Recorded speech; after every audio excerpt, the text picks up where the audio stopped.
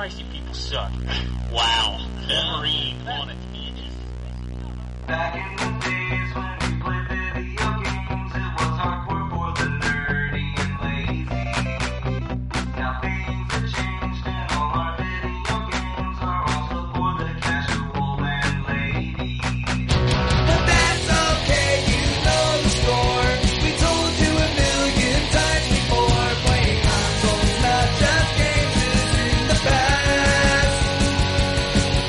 And every week you listen to the best damn internet radio crew. It's the N4G podcast. It's the N4G podcast. All right, it's time for the Game of the Year episode of N4G Radio. Well, part 1 or 2. Which one? 1 or 2? Who knows? But this is going to be a lot of podcasts to listen to this week, so I apologize in advance. People love it. Do they?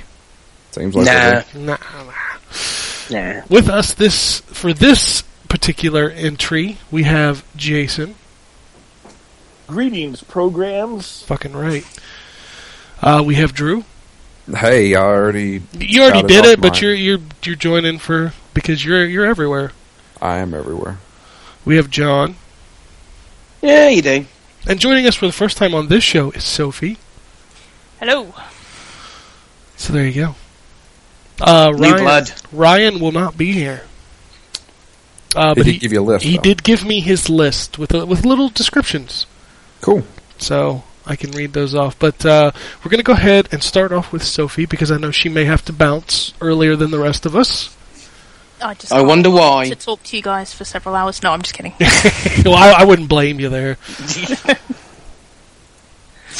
Oh, I went first last year. I'll go first again this year then. Should I just kick off? Just go with it. If you want to do it, it doesn't matter if you want to do it in any order. If you have any honorable mentions or disappointments, it's up to you.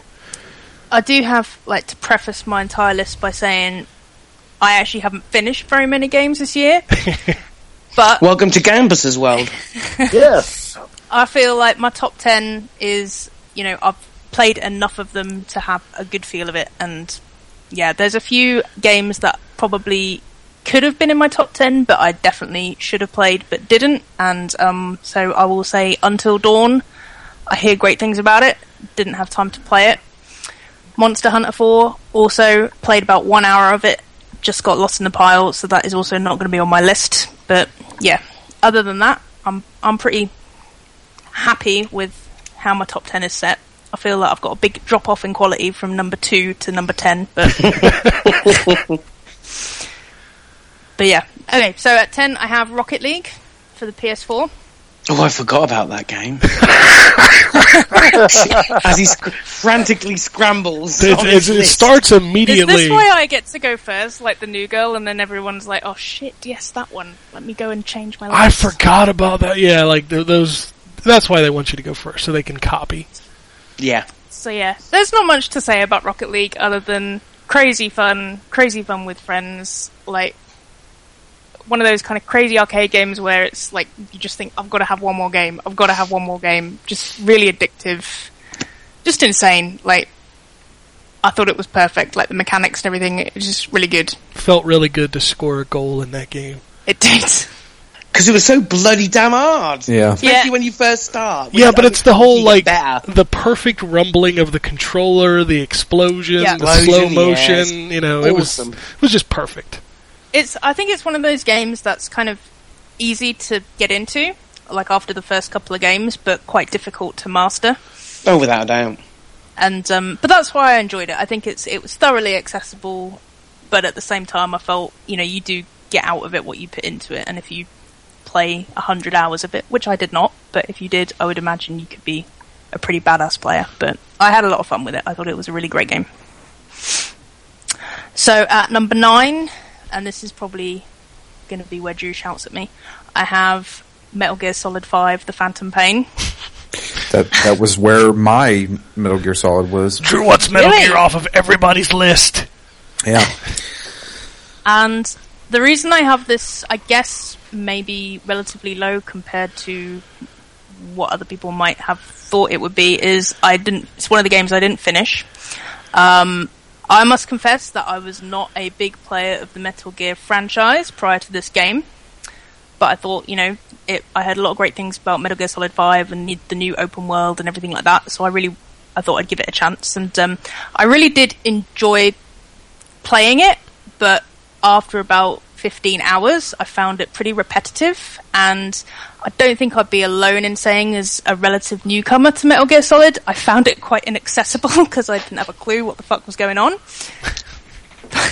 That's pretty standard for every Metal Gear you play. I don't think I'm alone in that. I think that's kind of the point of Metal Gear, so that wasn't like a huge issue, but it looked great. I kind of enjoyed the way it's segmented, but I did find it to become quite repetitive after the first couple of missions when I figured out what I was doing. And I think, maybe if I'd have played more to finishing it, I might have edged it up higher in the list. But, I think still, I was a newcomer to it, and that's where I have it. But opinions may vary. At 8, I have Xenoblade Chronicles X, 10. I think it's X, isn't it? I think some people call it Cross. Cross. Really? Cross, okay. Well, yeah, I don't know.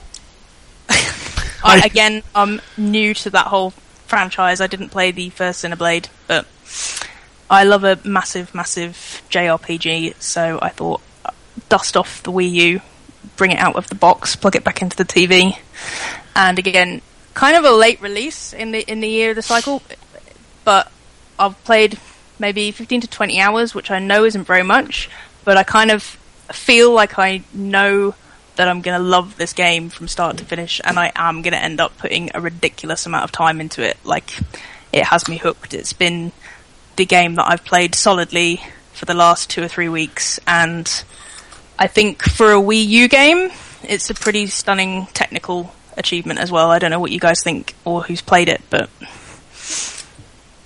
You will definitely hear me say it. okay. I really like that game. I got to talk about that game, but unfortunately it can't be on my list because I only put in 5 hours. Yeah, again, I wish that... I really feel like the game may have been more favourably received in kind of general Game of the Year conversations if it had come out a little bit earlier, but it's asking a lot of people, I think, to put in the amount of time required to get the best out of the game. But I know I'm going to put that time in, so it's going on my list. And at 7, I have Dying Light. Yeah. Which I forgot about that as well. That game is so good. It is a badass game. I was a huge fan of the Dead Island series. Me too. And I was kind of worried that this might just be a bit of more of the same and not innovative. And I was kind of thought, is the parkour thing going to be a gimmick, or is it really going to work? And for me, it really, really works, and it adds a whole new dimension to the gameplay experience. So I don't have enough good things to say about Dying Light. I think it's a really addictive game, and yeah, great game. Number 6 is the one curveball that I have on my list, and this is a game that I reviewed quite early in the year, and it's Homeworld Remastered Collection for the PC, which is a space sort of strategy RTS game that was a remake of some games that came out in 1999. And again, probably not a game that very many people played, but for me, just an absolute benchmark in this whole kind of trend of remastering games at the moment. It's visually spectacular, superb playability for the genre, great fun. The story is intense, the battles are intense, it's difficult but rewarding, and I really, really enjoyed the kind of presentation of the whole game and just the way it looked. So that for me is number 6. I played a lot of that game this year and I really got a lot out of it. I'll move on because I'm assuming you guys haven't got that on your list. I have never played a Homeworld game. I haven't either. Me neither. It's not, I guess if it's not your kind of genre, it's probably not one that I would say, like, must play. But if you have any kind of interest in the genre or science fiction, it's a worthwhile game. If it comes up on the cheap in Steam, I would recommend picking it up for the collection, but I liked it. At 5, I have The Witcher 3. again, maybe a little low. Again, I didn't finish it, but what a wonderful game. Absolutely looks stunning. A huge world. I don't really know what else to say, but yeah, there's more for me to do in The Witcher 3. I'll definitely be going back to it. It definitely had a heavy rotation on my PS4 earlier this year, and I just think it's fantastic. The game has expansions that are bigger than games. Yeah. And I think you hear a lot of talk about DLC these days and unfinished games and constant updates and paying for content that should have come with the game. And you know, my game of the year last year, Destiny, being a prime example of, I think that's done that very badly. You know, you can't say enough about what The Witcher 3 has delivered in terms of content. Oh God, it's impressive, to be fair, and we haven't even seen the second part of that, the second expansion. So. The second expansion that's supposed to be the size of The Witcher 2. Yeah, which I'm playing through right now. Bearing in mind that season pass costs £20, so $30, I guess, and what you are getting puts things like Batman season pass and Rainbow Siege season pass. We don't talk about Rainbow Six's season pass in a conversation about season passes.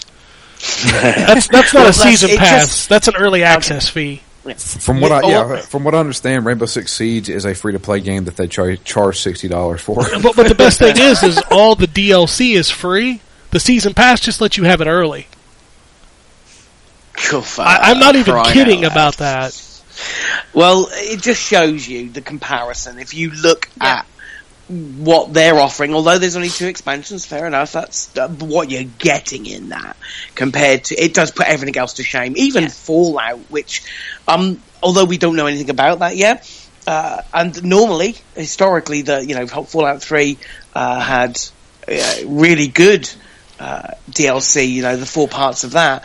Skyrim maybe not so much, because people are a little bit iffy about the Hearthstone stuff, but it just shows what a developer who really cares about the game and what people think about the game and how they enjoy it, what a real developer does for you. You can't give them enough credit for that, and I think The Witcher 3 requires a hell of a lot of investment. I think it took a long time to get going, and I think but you really do, again, get out of it what you put into it, and you can't say enough about the wealth of content. It's definitely a plus for developers who are calling the shots as opposed to publishers. Yeah, agreed. So at number 4, this is a game that I played very, very recently, and obviously I really liked it because it's gone straight in at number 4, is Everybody's Gone to the Rapture, which I know has divided opinion. Is that like walking sim?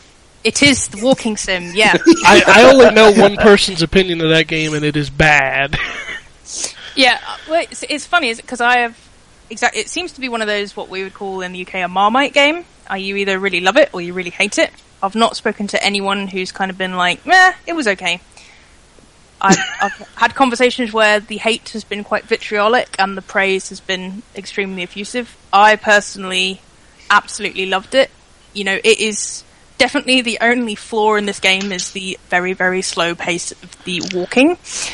But I think visually it was fantastic. It's a game that I really like because I'm really into games that push the boundaries of what a game can be considered.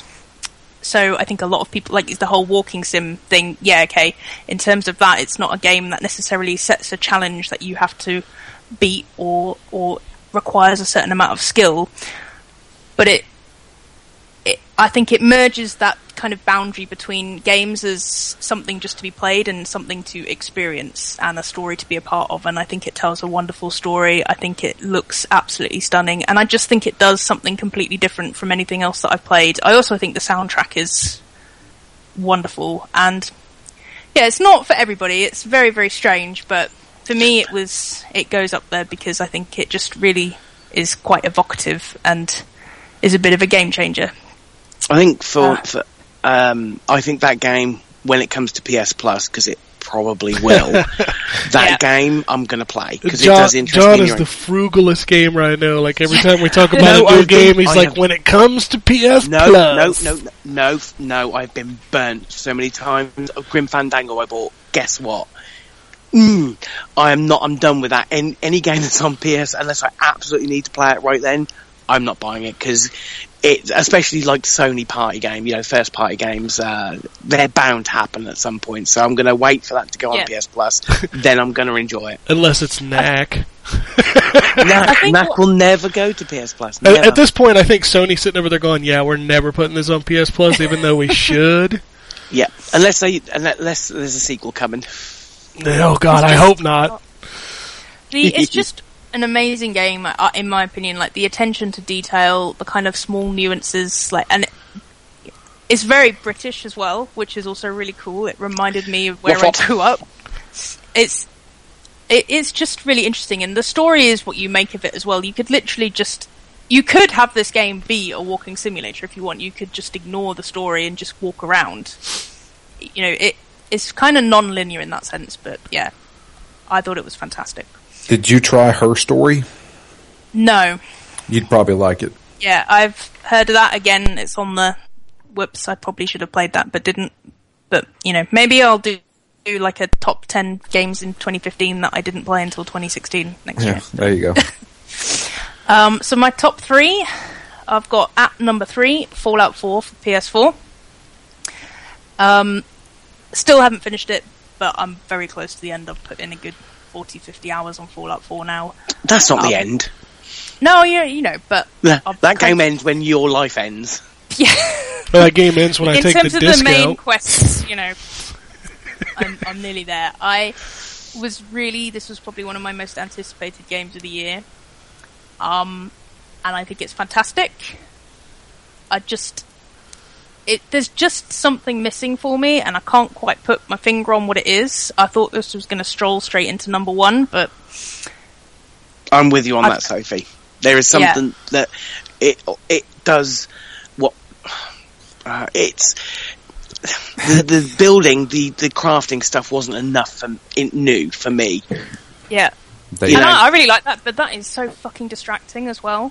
Like, when I log on for 3 hours and I'm thinking, right, I'm going to do this, I'm going to go and finish this quest line, and I'm just going to go back to Sanctuary, and then, 90 minutes later I've been building shit non-stop, and I was like, why did I come here again?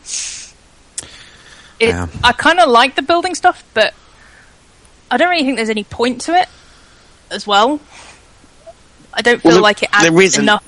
No, that doesn't add. Not for the investment you put in. The crafting of the guns and the armor do, because obviously they improve your gameplay. More powerful guns, better armor. But the crafting and the building stuff, it is a time sink, and I'm agree with you. You don't get out what you put in. I can't put my finger on what it is. I mean, it pretty much is the game that I expected it to be, and maybe because they've set such high expectations and such high sort of standards of quality that I'm being unfairly critical. There are great things about the game. I think the Commonwealth setting is really quite beautiful. I love walking around all that. I love all the crazy shit that just turns up in a Fallout game. And the companions are really good this time around as well. Virtually all of them. They've all got their own unique personality and also side quests, and they've got their own story. Yeah, it is a great game. I just couldn't bring myself to put it any higher, and I don't know why. I'm the same way. I mean, I've already done my top 10 on the last podcast, but like I said on the last podcast, they made another Fallout game. I mean, that's essentially what it was. I think everybody was kind of expecting it was going to be the next evolution of Fallout, when in reality this is just a next generation Fallout 3. I mean, they made another one of those games, but it's still a good game. It's just, it reminds me of having this conversation last year when different genre, but between Far Cry 3 and Far Cry 4. Yeah. That's exactly it. Yeah. It's Far Cry 4 was essentially Far Cry 3 on next-gen consoles, and that's not necessarily a bad thing, because I absolutely loved Far Cry 3, but... It would have been nice to see something some evolve something evolve and I'm on it. not, if you were to say to me, what would I suggest that they do? I don't even know. I wouldn't know where to start. Like I said, I love Fallout. I'm going to be playing Fallout well into this year, but yeah, it just something not quite right. So my top 2, for me, these were by far and away the games that resonated with me the most this year. And I kind of know, I had my heart set on which one was going to be number 1. I really did want to make number 2 number 1, but I just couldn't do it. But for me, these two, there's a big gap between these two games for me and how I felt about playing them than the rest of my list. So at number 2, I have Life is Strange, which I thought was an absolutely stunning game. It was unlike anything I've ever played. I think it's one of those games that has a really unique experience for every individual who plays it. There are decisions that I don't know what the policy on spoilers are in the Game of the Year thing, so I'll try and be vague, but there is a decision that I made in the game that resulted in something happening, and quite early on, which didn't happen to, I think, yourself, Drew, and other people that I'd been talking to this game about. Yeah. And I think we had a whole conversation about, did you fail that section? And I think what's great about Life is Strange is there is no right or wrong way to play the game or to play the story. I couldn't imagine my experience of Life is Strange without what happened to this particular character happening. For me, that was what underpinned my experience and my journey with Maxine as the way I played her. Having the kind of emotional... Go ahead, sorry, Drew. No, that was me, and all I was saying is I thought, although I didn't get past episode 1, I've got the season pass I need to crack on with those, but what I liked about it was that it's, we're used to the telltale way of telling stories, and what this did, it had an in-baked mechanic, so if you thought you'd made the wrong decision, you could rewind time and unmake that decision. But then it introduces the second guessing. Am I actually? Because there are things there that do affect how the story plays. So you could think you've made a wrong decision, go back and make the other decision, but that decision may have real impact in 2 or 3 episodes on. So that to me was very clever. It's like, although it's giving you that ability, you can change your mind after the fact, but you end up second guessing yourself. Yeah, and I completely agree, and I think what's great about Life is Strange is it doesn't really, like a lot of games that might sort of give you the illusion of decision-making power as the player. I think what Life is Strange does so effectively is it doesn't necessarily lead you into making a decision that seems obviously right or wrong. No. Oh yeah. And I think it's fantastic. I also think the issues that it deals with, regarding depression, anxiety, I think it was absolutely refreshing. It was really emotional, and again, it was just unlike any game I can recall playing, and yeah, I think it was actually really great.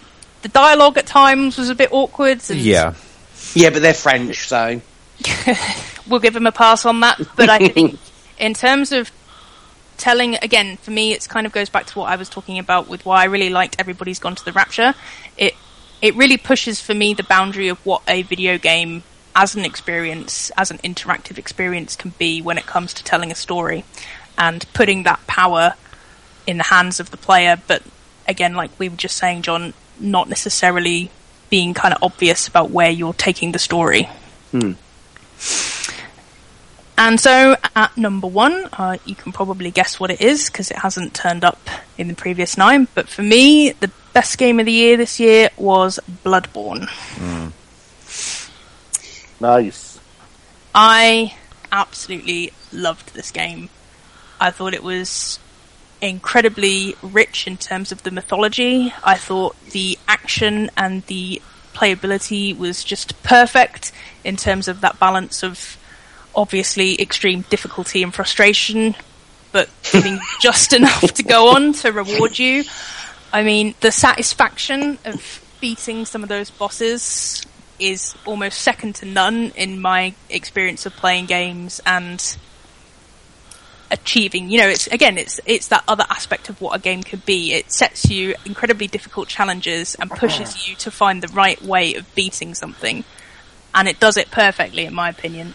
It's a completely different game to something like Life is Strange, but in my opinion, as a gamer who enjoys both types of that kind of experience, just as rewarding in a different way. I think I liked the multiplayer aspect of it. I love the art direction. I love the fact that it rewards being slightly more aggressive in terms of at least the boss fights and the combat. The DLC is fantastic. I've really been enjoying the DLC, and I just think, again, it's so rich and there's so much to uncover and there's so much to explore in that world. For me, literally, it's just the perfect game design in terms of gameplay and art direction, and just fabulous. And that's it. There you go. All right. We'll move over to Jason because I know it's going to be short, right?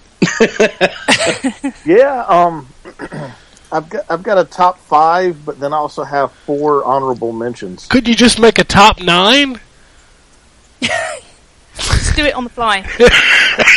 Are you one of those weird people who don't like odd numbers?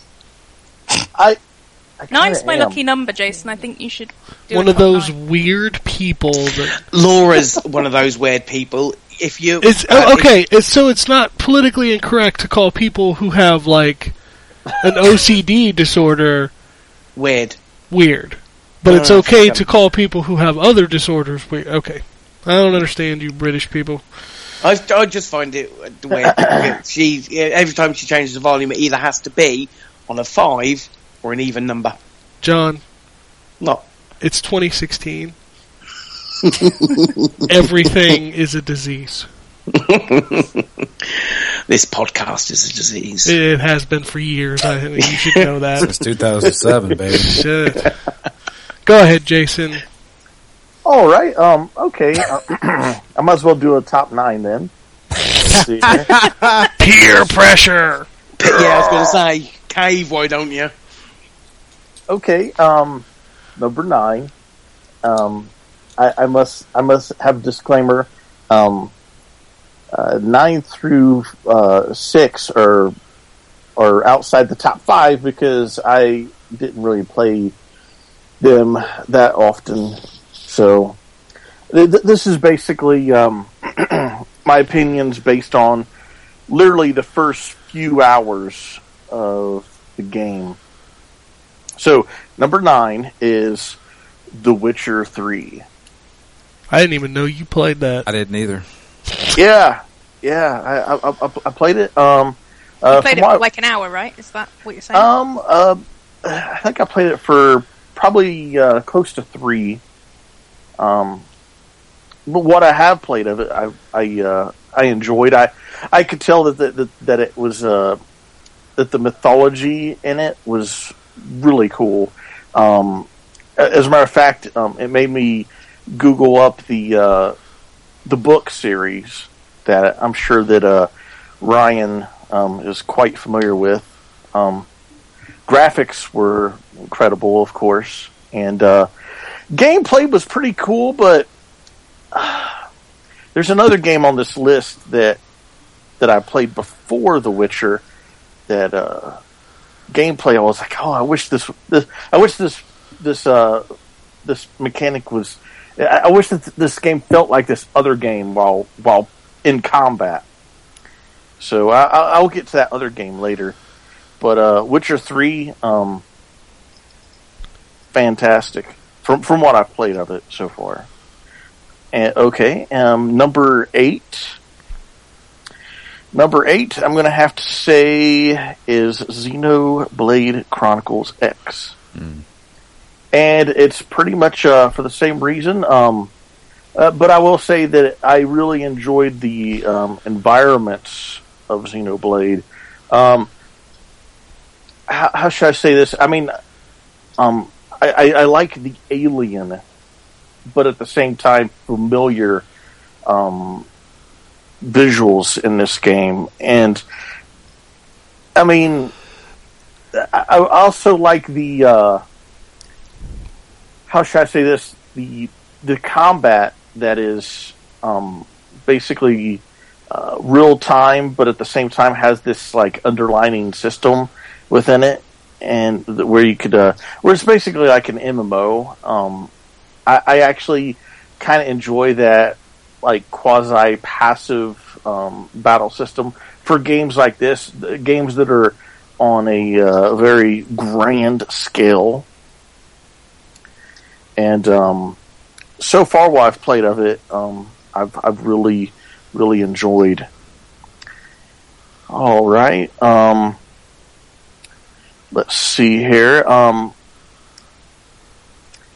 I guess I would throw in crap. I actually have a top 8. What? Now that settles me. You've got an even number. Yeah, I actually have a top 8. Those last 2 were 8 and 7. It's all right. So, Drew put a game on both his top Honorable 10 mentions and number 8. Yeah. you have to excuse me. I literally just woke up like 10 minutes. I was going to ago. say, it's got to at Even least though- have been an hour or a half hour ago. Consummate professional, Jason. Yes. But let's see here. Number 6, Metal Gear Solid 5. And here's the thing about Metal Gear Solid 5. I love the here's the thing. I had a lot of Here's the thing. I had a lot of things to say when I was drunk. Yeah, you ain't kidding. That first hour was freaking beyond brilliant. That first hour was amazing. One of the coolest like intros to a game that I've played. I mean, I would probably say the last time I played an intro like as good as this was probably going all the way back to BioShock or something. I mean, Nice. it was completely incredible. I love how the incorporation of the song, the man who sold the world, the basically the 80s new wave version. I just love how it was incorporated into this disorienting, like hospital scene. It was just so incredible, and then just all the chaos that ensues. It was just it captivated me. That first hour absolutely captivated me. But then the couple hours that were after that were very good. Very awesome open world game. I love how you can like get radio station. You can steal songs from guards and stuff like that, and I really love the desert environment. I liked how like bright it was during the day, and then how it has the day and night cycles, and it was just it was really cool, very forward thinking, very well done in its execution. However, there are a few stigmas that kind of stood out. Number one, that first hour of the game, from what like people have basically, talked about how there's certain highs in the game and there's not that many, and it's just kind of discouraging. That this game is so epic, like 40-50 hour game, but at the same time, like the highs of this game are like kind of like few and far between. It's a great game, but just like Zero or Ken has said, that it's a great game, but it's a terrible Kojima game or a terrible Metal Gear game. And the thing is, that's what I love about Metal Gear game. I love how just the batshit insanity of Metal Gear. That's like its charm, man. I want to see like some like villain that I have to fight who's like, you know, who's like a pyromaniac who's on fire. He has psychic abilities. He's shooting lasers out of his butthole, and it's just. I don't want to play that game. And then you get to know him, and he's got this like big, super elaborate backstory as to like why he's the way he is. Why he shoots lasers out of his ass? Yes, exactly. I don't want to know that story either. Well, Drebin will let you know. But you know something, Kojima would make it compelling. Okay. Yeah, I'm serious. That's to me the crazy depths of storytelling. To me, is one of the things I really enjoyed about past Metal Gear games, and this game, I mean, it was great for what it was, but also there was this kind of lingering stigma of the whole Kojima Konami debacle, and to me, it kind of makes the whole game kind of feel sour because there's like rumors that he basically had a, I don't know, rush through development of the game, and it was just like, you know, it just has this kind of like negative stigma about it, and but I mean, for what it was really good, but I enjoyed what I played of it. All right, moving on. Number 5, I'm going to have to basically cheat a little bit. It's not a complete game, but I included the Taken King. Of course you did. Yes. That came out this year.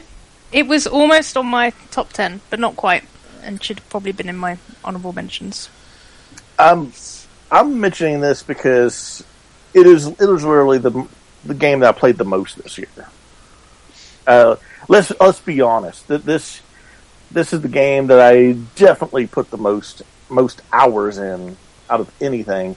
And what was kind of funny is that I've not touched Destiny since Halloween. So that's good. Get out while you can. Yeah, I have. I do have I severed Destiny for a good 3 months, but Oh, I agree with you. Too much Dave. other stuff. Yeah. I think the Taken King was kind of what Destiny, upon reflection, should have been from the Yes. get-go. And I was a big critic of like the price point of the Taken King, and still am, and generally the monetization that is in Destiny.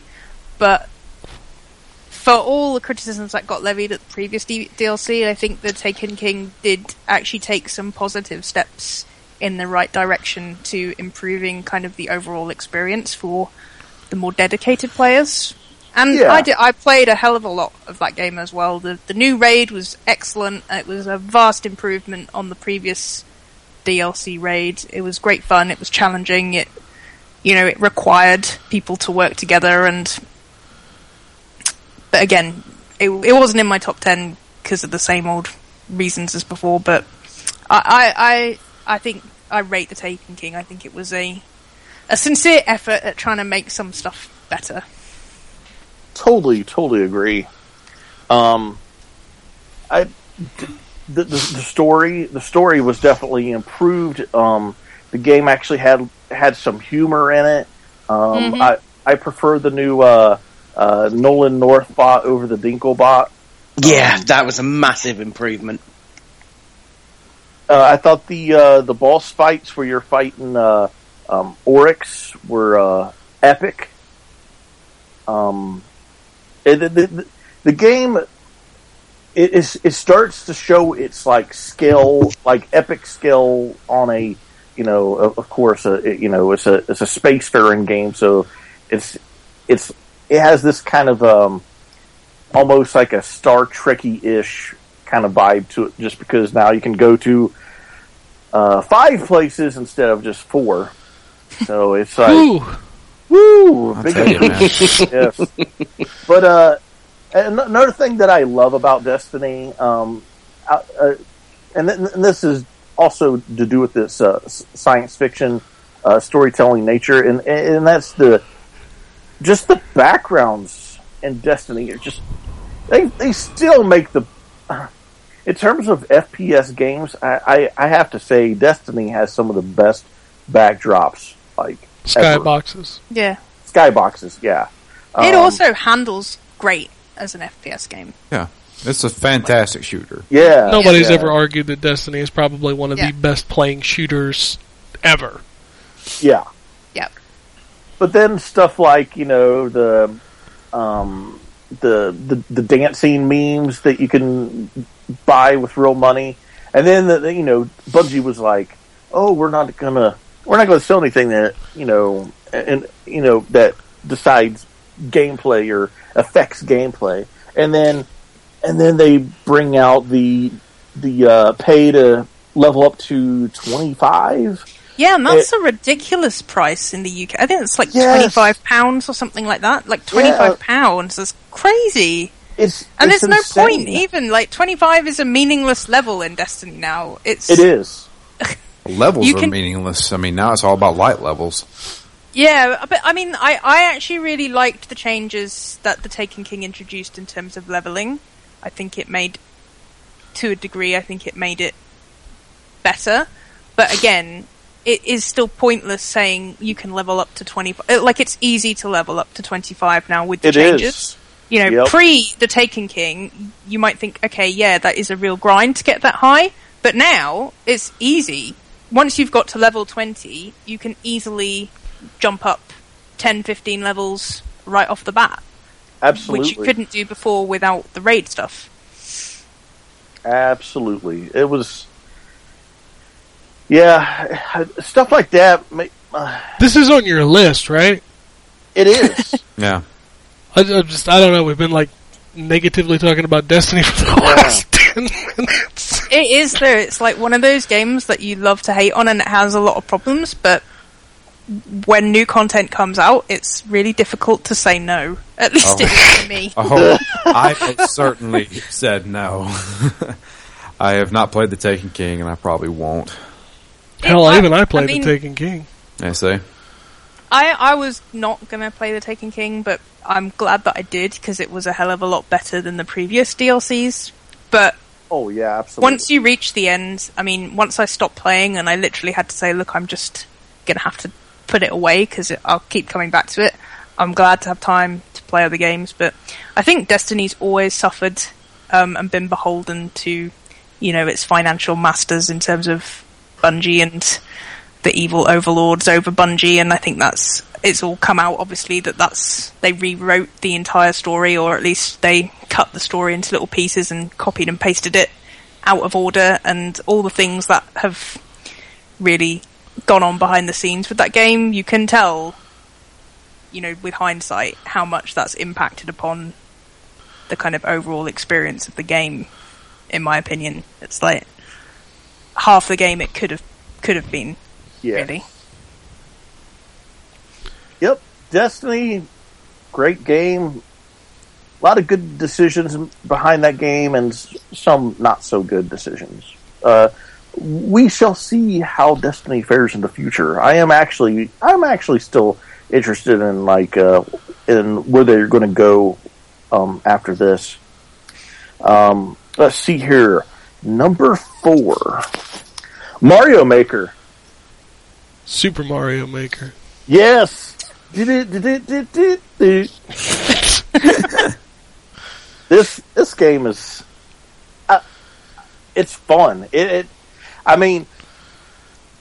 Say what you will about the whole make your own fun genres, but hey man, it's Mario. I mean, it's always going to play well. Granted, you're going to face some, you're going to play somebody's levels who, just sucks at creating levels, but this game is just so cool. I remember this is the type of game that I wanted to exist when I was like 10, 12 years old. It was just one of those kind of pipe dreams of, wouldn't it be cool if you could make your own Mario game? And I remember way back in the day, back in the mid 80s, I would actually have like grid paper, and I would try to design my own levels as a kid. And I did that with Mario, and I did that with the Castlevania series. And this game was kind of a dream come true. It's very good. There's always new content to play, and from the levels I designed, I had a fun time with the game, and I'm meaning to come back to it. And it's just a really awesome design tool / game that is my number 3, my number 4 this year.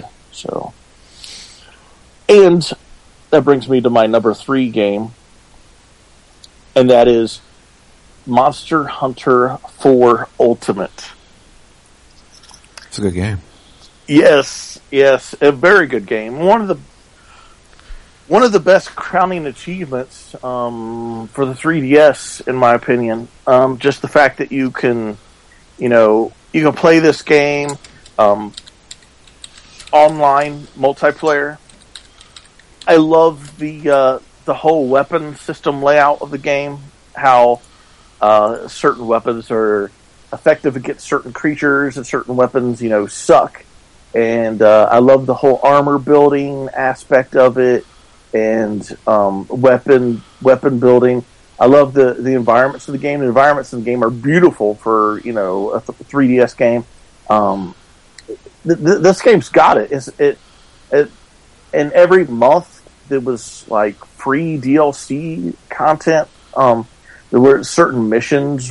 You could play certain missions, and there were certain creatures that would be unlocked that you could kill repeatedly over and over again to get better armor, weaponry.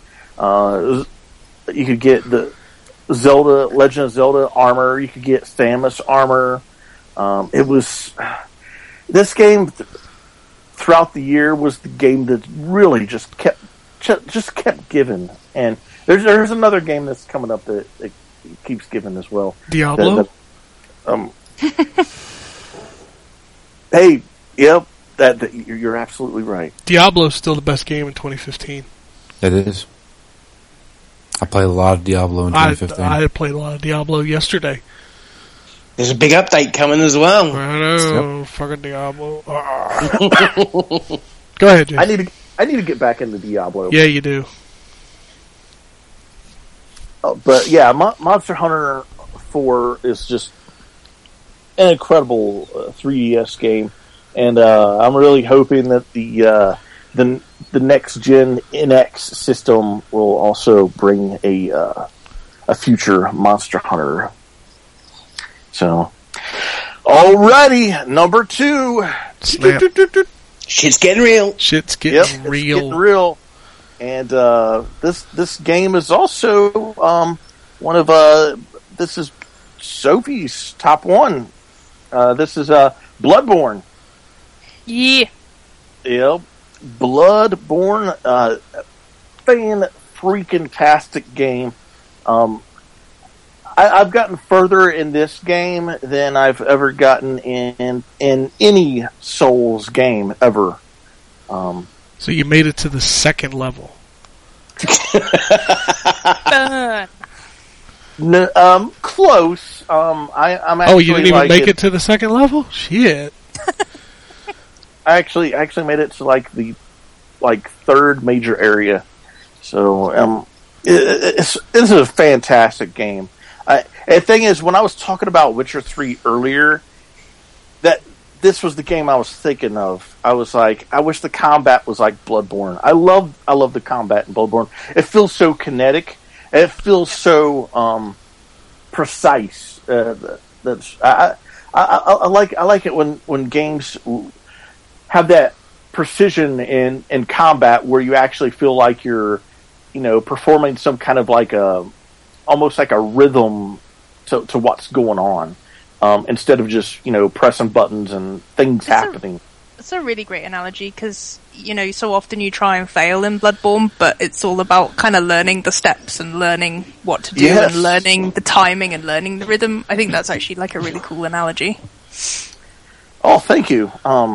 This game is, it's it's amazing. I love the setting of the game. How it has this kind of like a almost kind of a quasi Victorian era type of environment, even though it's kind of like a otherworldly. It's not really Earth as far as I know, but ain't no Earth I done never seen. Yeah, exactly. But just the enemy placement, how certain enemies can be like right behind you, and you're like, oh crap, it has so it kind of introduces a little bit of like a survival. It definitely does have a survival horror element to it. I mean, you're on the edge of death anyway the whole time, regardless of how comfortable you feel as you're playing the game. And the graphics and the environments, I just think just amazing. And like I said, it's just I just love the precision of the game, and I respect people who can master the gameplay of this title, or any other Souls game, really, for that matter. And I think that's the reason why Monster Hunter was my number 3, was because Monster Hunter, I feel, has kind of a Souls feel in terms of its precision combat. So, yeah, Bloodborne is an amazing game. And, yeah, it's my number 2 this year. And that brings me to number 1. A game that is pretty much the polar opposite of, well, not really, when you come to think about it. But on the surface, it's kind of the polar opposite of my number 2 and number 3. This game is one of those games that kind of came out of nowhere. And when it first released, it was met with good expectations, and it met them, but it was also a little bit lacking. But then over time, they just kept releasing more and more and more content, and they're still doing it, like right now, pretty much. And that game is Splatoon. Yes, Splatoon is my number 1 game of the year. It is the game that if I have like 6 minutes free, I can be like, I can get a game of Splatoon in. It's just, I love how just so like quick the matches are literally 3 minutes long. I love the cartoony nature of the game. It's so bright.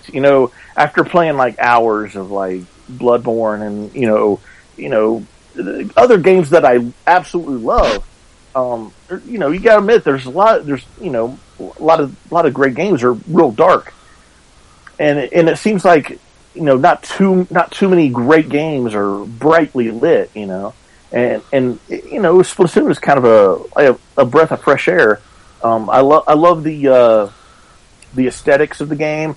It kind of reminds me of like Jet Set Radio future, kind of a vibe from the old Dreamcast era. The little bit of the urban mixed with the anime kind of aesthetic. The whole Squid Kids thing is an absolutely brilliant idea. The fact that you basically are shooting your ink guns basically as a humanoid character, but then you turn into the squid to quickly traverse through your own team's ink, and how the other team's ink is basically an obstacle. I like how the game isn't really centered on killing the opponent, but just stopping the opposing team's progress. I think that's a pretty interesting, very compromisable type of gameplay for basically a third-person shooter that is for the whole family. I think they handled the way that they made the game really well. I mean, the game, you know, when it launched, its content was kind of dry at first, but it seemed like every couple weeks they were introducing new maps and new weapons continuously, like all the time. And now if you go back, there is a ton of content now for the game. And it's just a really fun game. It's the game that I kept coming back to, and it's and also the whole like tournament contests where it's kind of stupid. It really doesn't mean anything. But you know, you join a team based on like, you know, what do you like better, cats or dogs? Oh, I like dogs better. So it's, you know, the cats versus the dogs for this weekend. You know, it's neat. I think it's really cool. And here's just like with like Monster Hunter and even Xenoblade, I'm really hoping that and I'm almost positive that we will get a sequel to Splatoon on the NX, and here's looking forward to that for sure. So Splatoon is my number one game of the year. So there you go. That concludes my list. Yeah. All right. All right. So I'm going to go ahead and read Wombat's list, and then we're going to take a break, and then we'll come back and finish up. Wombat had 3 honorable mentions. Fallout 4 was one of them. He said it might have been higher, but it hasn't grabbed me yet. But he has not put a lot of time into it. His other honorable mention is Warhammer 40k Deathwatch for the iOS. Excellent strategy game, great use of the license. And then his third and final one is Radiation Island for the iOS. Surprisingly good survival game on mobile. Alright, so his top 10. Number 10 is Elite Dangerous. It says it's a fantastic entry in one of my favorite, yet very underrepresented lately genres. Excellent space sim, very deep, tons of freedom. His number 9 is Rocket League. Fast and furious, deep without being inaccessible, and just plain fun. His number 8 is Star Wars Battlefront. So much fun and gorgeous. Another great co-op game. His number 7 is Splatoon. Amazingly competent single player that I wasn't expecting. And multiplayer has that Nintendo polish. Number 6 is Yoshi's Woolly World. So cute you can't stand it, and it's a blast co-op. His number 5, Batman Arkham Knight. A very good story and gameplay, excellent mood, he loved it. His number 4, Assassin's Creed Syndicate. Perfection of the formula, best character since Ezio, and good story and an excellent setting. Alright, time for his top 3. I'm pretty sure you can guess one of them. I know one of them. His number 3 is Metal Gear Solid 5. Despite the weak ending and horrible pacing, the best gameplay of the year. Ton of fun and a huge amount of hours soaked up this year. His number 2, Super Mario Maker. Nice. An absolute blast and my son's favorite game this year. And number 1, any shock that it's The Witcher 3? Nope. Says, could be nothing else. Perfection of the series mission. Amazing storytelling. Believable open world. Top-notch characters. Any more conversation about it would feel like hyperbole. Isn't that the truth? We haven't talked at all about The Witcher 3. So there you go. Alright, so I'm going to take a quick break. Run our commercial.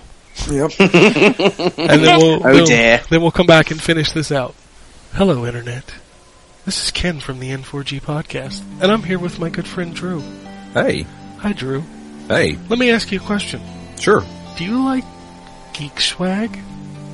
I love geek swag. Do you like getting boxes of mystery geek swag every month? Absolutely. Then you should go to geekfuel.com/ZTGD and sign up.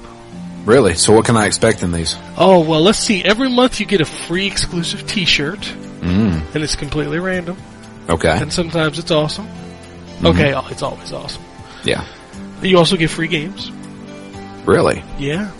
So you get a little card with some Steam codes on them, get some free games. Nice. I like video games. Yeah. And then there's also an abundance of random items from things like DC Comics, Marvel, Star Wars, Nintendo, Star Trek, Zelda, Doctor Who. Do you like Doctor Who? Sure. I've never seen Doctor Who. I'm not actually a big fan of Doctor Who. I but don't. The rest of the stuff, hey, I have heard of Marvel. What about Game of Thrones? I have heard of that show. I hear there's a lot of sex in there. There is a lot of sex in that show. Cool. But anyway, you can sign up for Geek Fuel. It's a mystery box every month. You get a selection of items. In January, for the January promotion, there are 2 specific types of items. You can get something that has to do with the Flash, Fastest man alive. Barry Allen, and we're speaking of the CW Flash. There's also Resident Evil for the Resident Evil Remake collection that's coming out. Oh, nice. Yeah, I forgot about that. Yeah, that's coming out soon. So who would win in a fight, the Nemesis or the Flash? The Nemesis just won't stop coming, Yeah. but the Flash is probably too fast. Well, I guess we can find out when you get your box. Can the Nemesis yell Star City? Oh, yes. See what I did Star there? Labs. But yeah, if you want to sign up for Geek Fuel, you go to geekfuel.com/ZTGD. They have 4 different plans. You can sign up for a monthly plan where you get 1 box a month, cancel anytime. Or you can do the best value, 1 year. The boxes end up costing $13.90 that way per box. Yeah, they're practically giving that stuff away. Yeah, they're giving it away. Get them free. That's cheaper than the T-shirt that you would get in the box. That's actually true. It really is. Yeah. And also, if you sign up for the 1 year plan, you get a Star Wars bonus pack in your first box that is a $30 value. I hear Star Wars is kind of popular now. Star Wars is kind of hot right now. Maybe it's a new movie or something. I don't know. But anyway, if you want to support the show, the N4G podcast, make sure you go to that link, geekfuel.com/ZTGD. That's geekfuel.com/ZTGD. Sign up for a package and tell them we sent you. Try to be the fastest man alive. Good luck. All right, let's finish this up. John, do you want to go or do you want me to go first? I'll go, because by the time you go, I'll have fuck all to speak about. So I'll let you out be in that position. Okay. All right, you go right ahead. Okay, so some mentions, Super Mario Puzzles and Dragons. You know what? That's awesome. The fact that they took a mobile game that relies heavily on microtransactions and get it to work so it doesn't need them at all. Brilliant. Really enjoyed the time I spent with that game. I don't think it sold overly well because of a limited physical release. But if anyone has a 3DS and is vaguely interested in match 3 kind of games, and ones that are a little bit smarter than the normal ones, need to grab that game. It's amazing. Other than honourable mention is Until Dawn. I probably would have put that in my top 10 had I played more of it. I only made it through so far about sort of 4 or 5 chapters. So I can't pass judgment on it properly, and I think that's the sort of game where you have to finish it to get a full understanding of what that game's about. But what I've played of it so far has been absolutely amazing. Another honourable mention, but also disappointment, is Arkham Knight. There were parts of that game that were great, and there were parts of that game that weren't, and we spoke about it last week. Some of my disappointments with the way that the story was structured, which to me was a big letdown, along with the I didn't have such a problem with the car combat stuff as I did with the racing side of things, the Riddler challenges. To me, that the driving wasn't good enough, the mechanic wasn't good enough for you to be good at those, and to 100% that game, it must take a better man than me, because you have to do all of those races. So, in a way, it was great. In a way, it was there were parts to that. There should have been a better finale to that. That's all I'll say. So at number 10, this is my. This one might give me a bit of shit, but fuck it. The Order, 1866. 1886. 1886, yeah. Liked it so much I forgot. Yeah, I was going to say, you liked it a whole lot, didn't you? You don't remember the name of the game. I've got the fucking thing written down as well in front of me. Yes, that game had problems, but I didn't find the story as offensive as some people seem to on the internet. The ending was a little bit abrupt, and it did kind of reek of, we need to follow this up with The Order 2, 1986, or whatever they decided to do. I'd play that. I want to see. I want to see some people like breakdancing on cardboard while shooting lightning guns at werewolves. And yes, it was a very linear third-person cover-based shooter, but it looked really, really pretty. And you just described Uncharted. And yeah, Drew, you are such a troll. It's a very linear third-person cover-based shooter. Hold on, but if he adds in mediocre shooting, then maybe you nail Uncharted in Drew's eyes. You know what? I'm not getting involved. This is John's. Ken knows what's John's up. moment. I'm just having fun with Drew because I know Drew really likes to troll Naughty Dog games. I'm not saying that, and you know what? I am actually playing through the Uncharted collection, and number 2 is still awesome. Okay, so I think I enjoyed it. It wasn't a long game. Obviously, it's about 6-7 hours, but you know what? It doesn't have to be long to be good. You know, my That's what she said.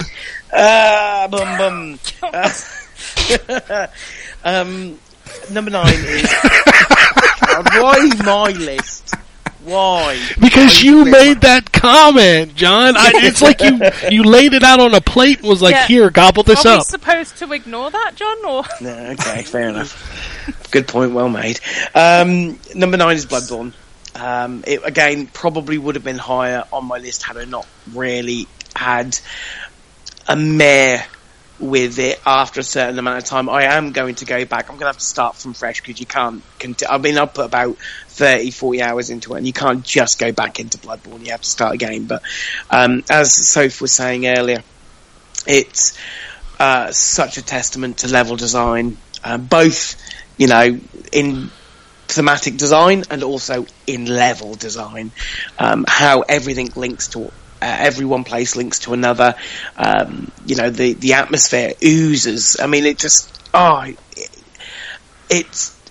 got that feel, that grimy feel. It's got a layer of grime to everything. It's like this little wet, moist layer to everything in that world, and it just gives it such atmosphere. Are we talking about video games still, or are you writing your erotic fan fiction at this point? That's what she said. No one will know. Too late. And it's the first Souls game that I've really sunk any kind of time into. And I kind of think that suits the way I like to play games a little bit better than Dark Souls, because Dark Souls was very much defense-based. This is all about attacking. That's how you regain your lost health, is by pushing forward and being on the offensive. And that kind of suits my playstyle a little bit more. So, fair play. Job well done. And I will probably end up playing another 40 hours and getting stuck again and stopping. But you know what? I'll love it anyway. 8 is Splatoon. There's not much I can say that Gambus didn't already sort of mention. It is Nintendo through and through. If it is like they said, we need to do a multiplayer shooter, and this is what they come up with, and it is pure Nintendo. Colourful, the sounds, the voices of Callie and Mari. It's so cute. The plaza where you buy all your weapons and your guns and names of them, the names of the characters, they nailed it. They wanted something out of it. They wanted a shooter that they could have that would be family friendly. So cutting out, the voice chat was a design choice that was purposely done so that someone who's 10 years old can go on and have fun. The fact that you are using paint to cover territory as opposed to needing to rack up a kill count with your weapons, that was purposely done. And again, as Gambus mentioned, the rolling out of the content, I think that was a clever move. Making people come back for more. A week later we've got some more maps and there are new rotations and a different mode. It's so well handled. I'm pleased that it shows that Nintendo aren't just a Mario trick pony. They haven't just got these, Mario and Zelda, and that they can come up with new ideas and new IPs. And I think Splatoon deserves to live on in the future on the next generation of consoles. I think it's brilliant. 7, Assassin's Creed Syndicate, which is the best that game has been in a long time. We always say that, but Black Flag was only 2 years ago. No, I didn't enjoy Black Flag. Well, I then- loved Black Flag. Yeah, your opinion is invalidated right now, John. No, fuck you. But Black Flag was mine. fucking so good. No, Black Flag was a good game. I didn't enjoy it. I think I didn't like the setting. I wasn't overly keen on the pirate stuff, the ship combat. It was alright, but I didn't enjoy it that much. And it got away from what I enjoyed about the series, which is the future side, the Abstergo stuff. I liked that kind of side plot, and Black Flag kind of forgot about that. So I didn't enjoy it. I'm sure, it played well and it was great, but it didn't hit me in the same way as it hit other people. So for me, this is the best since Brotherhood. And it goes a long way to say something like that, because, a yearly franchise, it's been bogged down with some mediocre entries over the last few years, and for them to come back and bring it as they did was brilliant. Great characters. I liked the two leads. I thought they played well together. No Ezio, but then I think Ezio will stand out in that franchise as being the most popular of the protagonists. But both Evie and Jacob as a pair, I thought really carried that story forward. Excuse me. So number 6 is, I'm not sure anyone else has played this, but SteamWorld Heist. I haven't. Nope. It's only out on 3DS. It's recent as well. It only came out at the sort of beginning of December.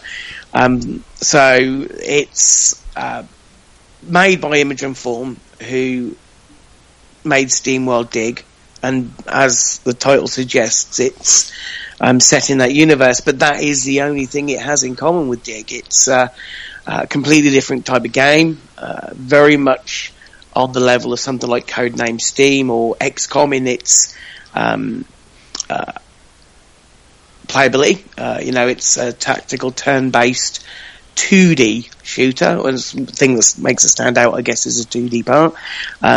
Great mechanics, gorgeous visuals to look at, and I think that game will do really, really well when it hits other platforms. SteamWorld Dig done incredibly well when it eventually went to Steam and PS Vita and PS4. I think SteamWorld Heist has got a big future in 2016. So fair play to it. You need to get that game if you've got a 3DS. So number 5. My number 5 wasn't in my list 2 weeks ago. I had to do some reshuffling. Star Wars Battlefront. So I had played a little bit with you guys back when it was first out, because I was using the EA Access 10-hour play thing, and it was alright. I enjoyed it, but I wasn't going to pay that kind of money for that game. I thought that, because it was like 50 quid, 55 quid, the deluxe edition's even more. And then about 10 days, 2 weeks ago, it went on sale on the PlayStation Network, half price. And I thought, yeah, I'll give it a go, and I can't stop playing it. It's amazing. I know it's only multiplayer, but I think that the modes that it has, things like Supremacy, Walker Assault, Blast, even Fighter Squadron, which I didn't think I'd really be into, because on Battlefield I can't control any of the vehicles. I'm like some kind of drunk idiot on a Saturday night trying to get home. I cannot steer those things at all, and I wasn't expecting a lot from things like Fighter Squadron, but the tutorial's a great way of introducing you, and it's a lot of fun. They do a clever thing with Fighter Squadron mode, which is include bots, which make it easy for you to rack up some good score. So it's good fun. You don't feel like you're doing too badly, even if you are. The free map, Jakku, is, they might get slagged off because of the cost of the DLC season pass, but I think the Jakku that they put out for free is really great, especially on Supremacy. I love that map. And they've said that they are going to be giving some more free stuff out, which I think is great. The sound, of course, the look, it's gorgeous to look at. The sound of the thermal imploder when that goes off. It's just amazing. Absolutely love it. It really is. And it's a testament to how much love DICE have put into this game, the level of detail in not just how it looks but how it sounds. It's not perfect. There are a few bits that I wish. I mean, I always seem to get card refreshers as power-ups. I hate card refreshers, simply because I've now leveled up my cards so that the cooldown period is next to no time at all. There's also a few glitches that I've encountered. I was playing last night and we're on Game of Supremacy, and you'd get the AT-AT, not the AT-AT, the ATST, and it wouldn't let you spawn it. You'd fire it up and it would just put you back out on the map, and it was a few little glitches there, but considering this is a EA DICE multiplayer game, that thing launched incredibly well, a lot better than people thought after Battlefield 4. So yeah, absolutely love it. Number 4 is The Witcher 3. Again, what can we say about that? I don't know. We've said about everything about that game. Shit. Well, somebody just throw the ending out there. No, don't, please. No, don't do that. You know what? Drew. Nobody on this show has seen the ending, so you're safe. Including you? Yep. Okay. I put 60 hours in that game and have not seen the ending. Wow. Well, Drew, you are going to be in for a treat in 2016. That's all I'm going to say about The Witcher 4. I'm excited. 3. Yeah, as you should be. Number 3, Rise of the Tomb Raider. That's a game. That is a game. It's an awesome game. It is a really awesome game. It took a awesome game from 3 years ago and made it even more awesome. And you can play it in a few weeks on PC. On PC, yeah, 28th, I think, isn't it, or something like that. That game is... I know, it took all of the... I didn't have many complaints about the original reboot of Tomb Raider. That game was brilliant.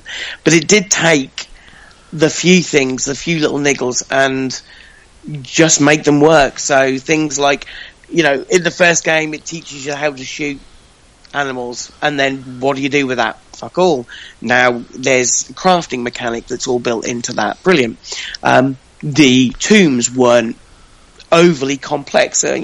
Probably the longest I spent on any tomb in the first game was 10-15 minutes. These tombs were head scratchers, cleverly designed.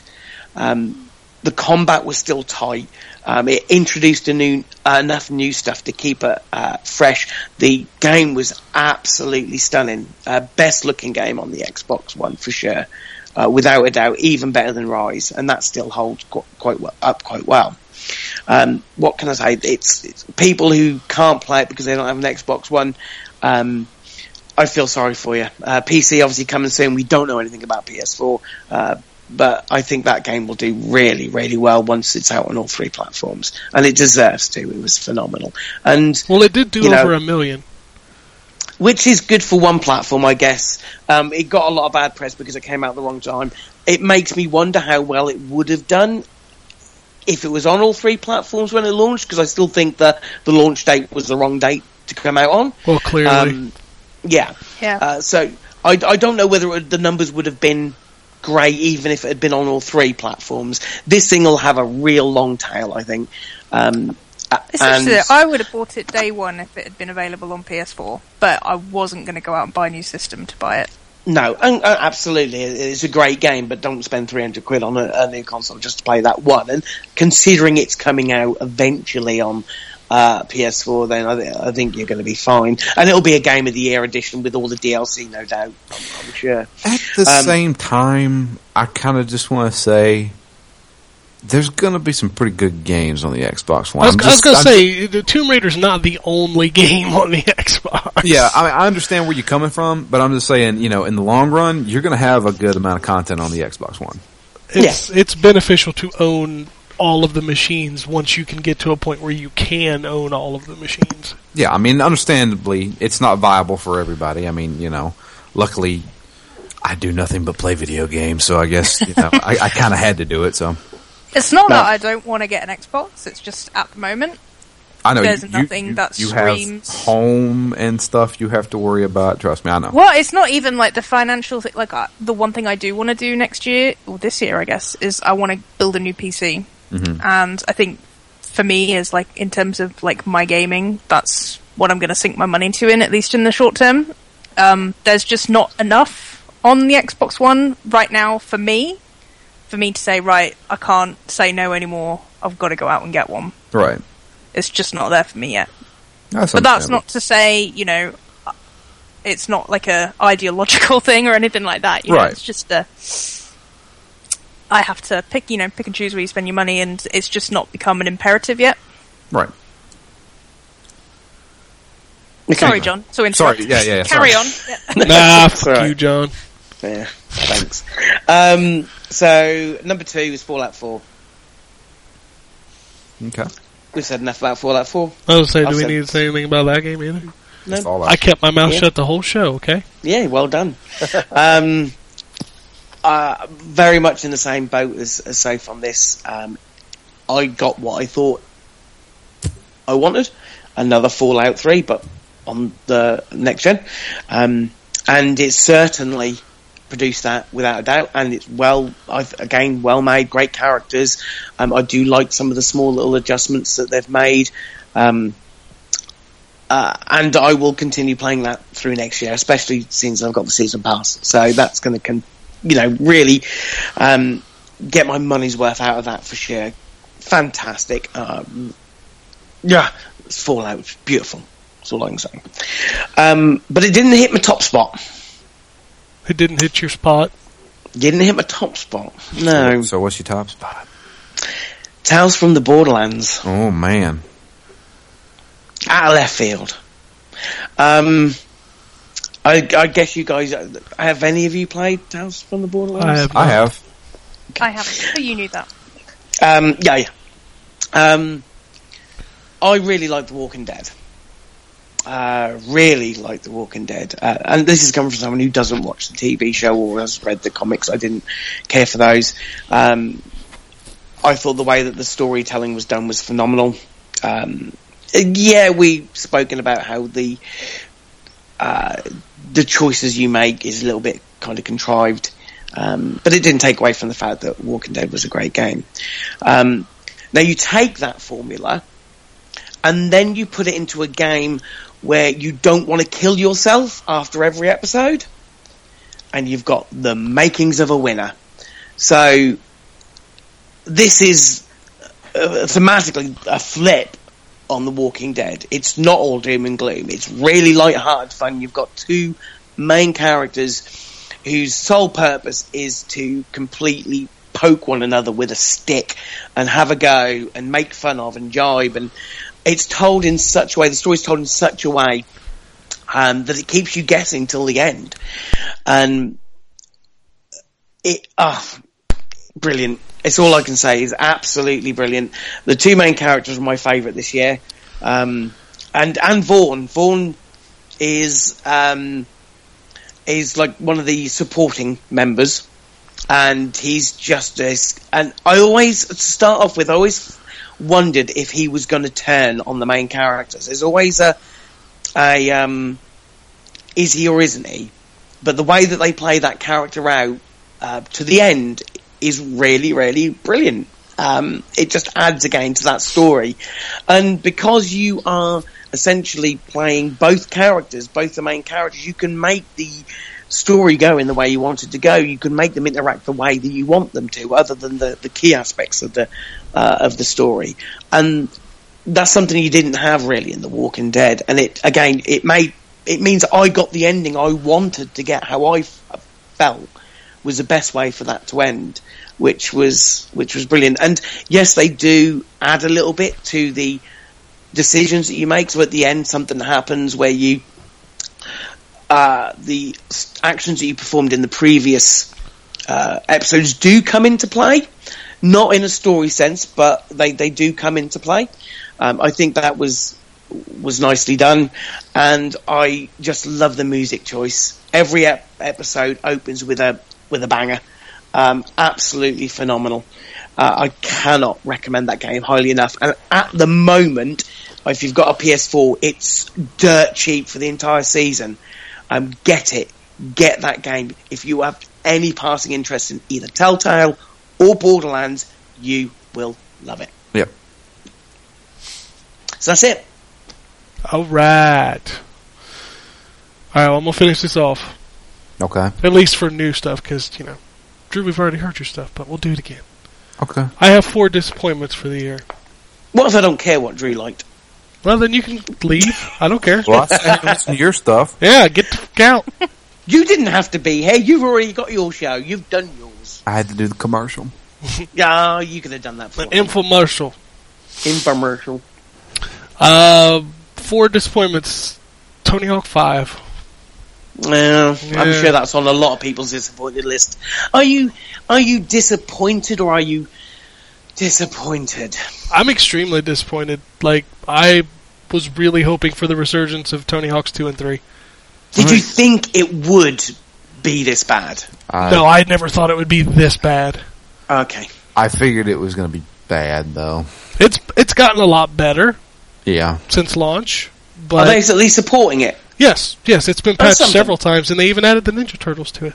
Mm-hmm. There you go. At least you've got that, because to be fair, the way that thing was pushed out the door, you would have thought they'd have literally shut the door on it and, never to be touched again. Yeah. Hey, they're still supporting Drive Club.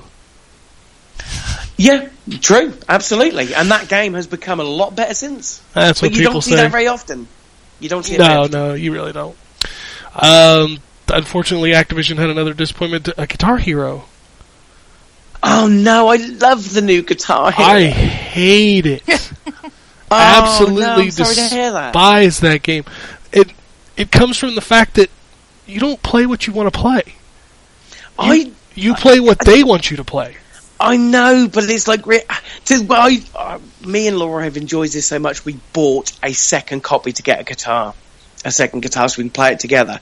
Because it happens to be, it's actually at the moment on sale cheaper to buy that than buy a second guitar. I'd have sent you both of mine if I could afford to ship it to you. I honestly, I like that fact. I like although the playlists do repeat, which is a shame. But we kind of just sit there and we play what they throw at us, which is good for me because one, I'm not very good. I've only just moved up to normal, and I'm struggling with that. I need more practice. But by throwing you a song that you may not be familiar with, it kind of keeps you on your toes. But that's my opinion. But you can do that in Rock Band. You just play a random playlist. And I'm not paying the money that they want for Rock Band. Well, the difference also is, if your internet's down, you're playing shit on Guitar Hero Live. That may be an issue that I haven't encountered yet. Yeah, well, are you playing on PS4? Because PSN's always down, right? Nope. I'm playing on Xbox. Oh, no, I don't. I just do not like that format. I am that's of the mind that when I own my song, and I owned a lot of songs. You know, I invested a lot in the original Rock bands. So I have like 200 DLC songs. That's a bummer, and I understand that, and it is a shame because although I didn't own too many songs in the previous Guitar Heroes, it is a shame. It wouldn't matter well, actually, it would matter because I did get on Xbox because the Guitar Heroes songs I had. It would be nice, but it's different for me because I maybe spent £30-40 over the whole course of the Guitar Hero DLC stuff. It's not a huge waste, but if you're talking about 200, 300, 400 songs, I can see that being an issue. Yeah. Another one of my disappointments was Mario Tennis for the Wii U. That game is so good, but there's nothing there. It's so disappointing. Like, you can unlock everything to unlock in that game in an hour and a half. And that's just disappointing. And I know Drew's going to be angry at me, but Life is Strange. Yeah, I kind of figured. I tried so hard to like that game, and I get that there are serious moments in that game, but the fucking acting is so bad that I don't care. I don't think it's that bad. I did find it because I guess like some of the dialogue is definitely awkward, but for me, I mean, obviously I loved it a lot, and sometimes it is what you like in games, but it wasn't so bad to the point of distraction for me, and it sounds like it was like a game breaker for you. Oh yeah, like I made it through the first 2 episodes. So the big thing that happens at the end of episode 2, I didn't care because that character meant nothing to me. Because they were so poorly, I just felt they were so poorly built up that I cared nothing. I rattled through cold man. I'm not cold if it's a good actor.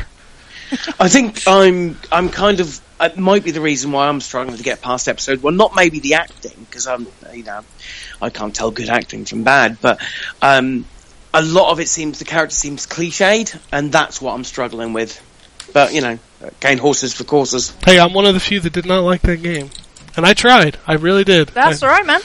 Everyone's entitled to their own opinion. I was, I'm a big fan of Don't Nod. I loved Remember Me. And then I really liked that game as well. I thought that was a really underrated game the year it came out. Oh yeah, loved Remember Me. And then Drew's talking so highly of Life is Strange. I get excited to play it at the end of the year. Just did not like it. I've got 6 honorable mentions. God, I forgot how good this year was. Until Dawn.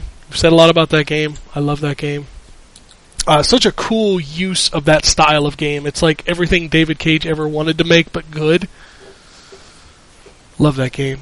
Transformers Devastation, only because my inner child says that game is awesome. It's repetitive, it's short, it's simple. But man, they look like the Generation 1 cartoon. And it plays like a Platinum game. It's so good. Heroes of the Storm. Honorable mention because I just started playing it and I'm enjoying it. That's a fun game. Dragon Quest Heroes. Probably the best Musou game I've played in a long time. And there's been some good ones. That One Piece game is real good. Yeah. Dragon Quest Heroes, man, it takes that series, that genre to like a whole new level. It is. I mean, if you're a fan of those type of games, you should play Dragon Quest Heroes. It's really good. Disney Infinity 3.0. That is a fantastic game. Finally, the Infinity games are good, because 1 and 2 were terrible. And then Xenoblade Chronicles, because, well, I've only put 5 hours in it, but I'm sure it would have been in my top 10. Cool. That's a game that I'm going to probably start this year, and it's one of those games where, from the sounds of it, I'll do what you did and play with the Pro Controller and have the pad as a map. And that's how I'm playing. I need to settle. That's one of those games where I'm going to have to just get stuck into that game and not have really much else going on. Yeah, you should not play anything else when you're playing that game. Alright, I'll give you my top 10. Number 10, Ori and the Blind Forest. My God, if you haven't played this game, go play this game right now. It's on PC. Okay, see you later. It's on PC, it's on Xbox One, so it's across the board. Visually, it's one of the most like just beautiful games I've ever seen. It's hand drawn. It is also one of the most stressful games you will ever play because it requires absolute pinpoint perfection in a lot of the jumping sequences. And normally that doesn't work, especially in a game where the controls are kind of garbage. But Ori, the controls are almost perfect. So every time you die, you know it's because you did something wrong. But man, it is so good. And it's, I hate it because so many games do it now, but it's that standard Metroidvania kind of game where there's stuff gated for certain powers, for certain levels. But it's so good. I can't recommend that game enough. Just Cause 3 is number 9. Well, I thought it would be a lot higher. Yeah. I'm surprised it made it, actually, in your top 10. I love that game. Oh, I've put 40 hours in that game. I recently picked it up in the sale on PSN, so because I gave up with the PC version because it just was not playing as I needed it to. So I do intend to play some more of that this year. Oh, I absolutely love Just Cause 3. The biggest hang-ups for that game for me have been that they lock a lot of the upgrades behind the challenges. Is that an issue? It's an issue for me because the challenges are not always that fun. Oh, okay. And I want the cool stuff that you get from the upgrades. So, like, I want more tethers. I want stronger tethers. I want, to be able to break in my wingsuit. And all of that stuff is locked behind these challenges and races and stuff that most people hate in open world games. So that's my only gripe with that game. Like, nothing else about that game really bothered me. I had a lot of fun going from base to base, taking them down. Exploding things in Just Cause 3 never gets old. I like walking away slowly from the camera as things explode behind me. 40 hours in, that's still fun. At number 8, and this is the game that kind of shocked me, and I don't know if it's because people didn't really think of it as a game, but Rare Replay? Oh, that counts. Like, that is one of the best $30 I have spent all year by far.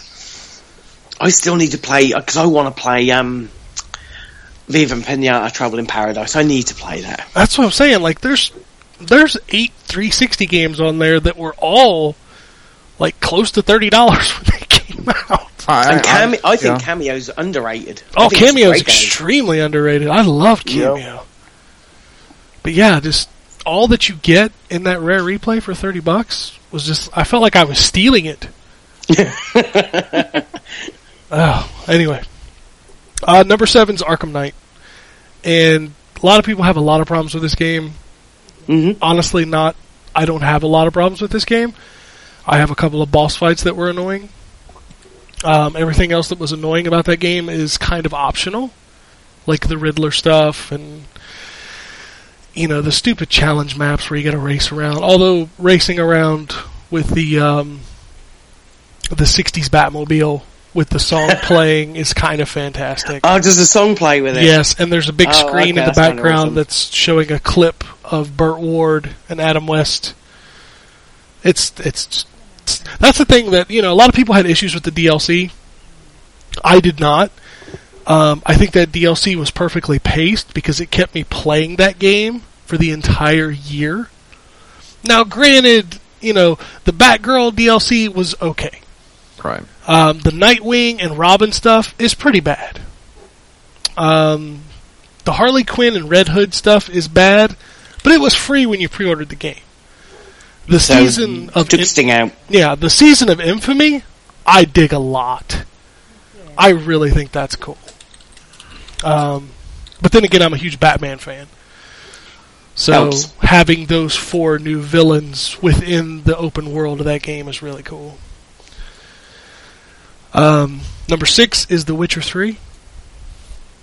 Again, what else are you going to say about that game? It's really good.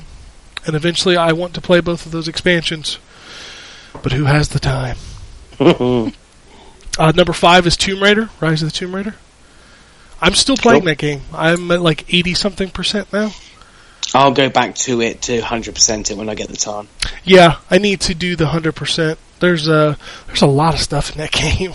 Yeah, hell of a lot. Yeah, and it's all fun. That's the thing. And again, the season pass, the next add-on, that creepy looking thing looks awesome. the Baba Yaga. Yeah, that's it. Yeah, Baba Yaga. Baba Yaga.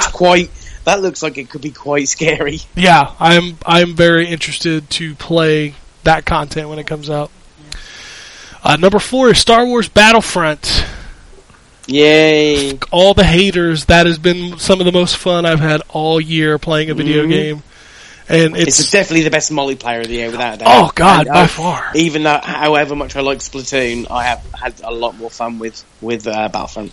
I think Drew nailed it perfectly, that it's one of those games that is easy to get into, even if you haven't played it for 2 weeks. Yeah.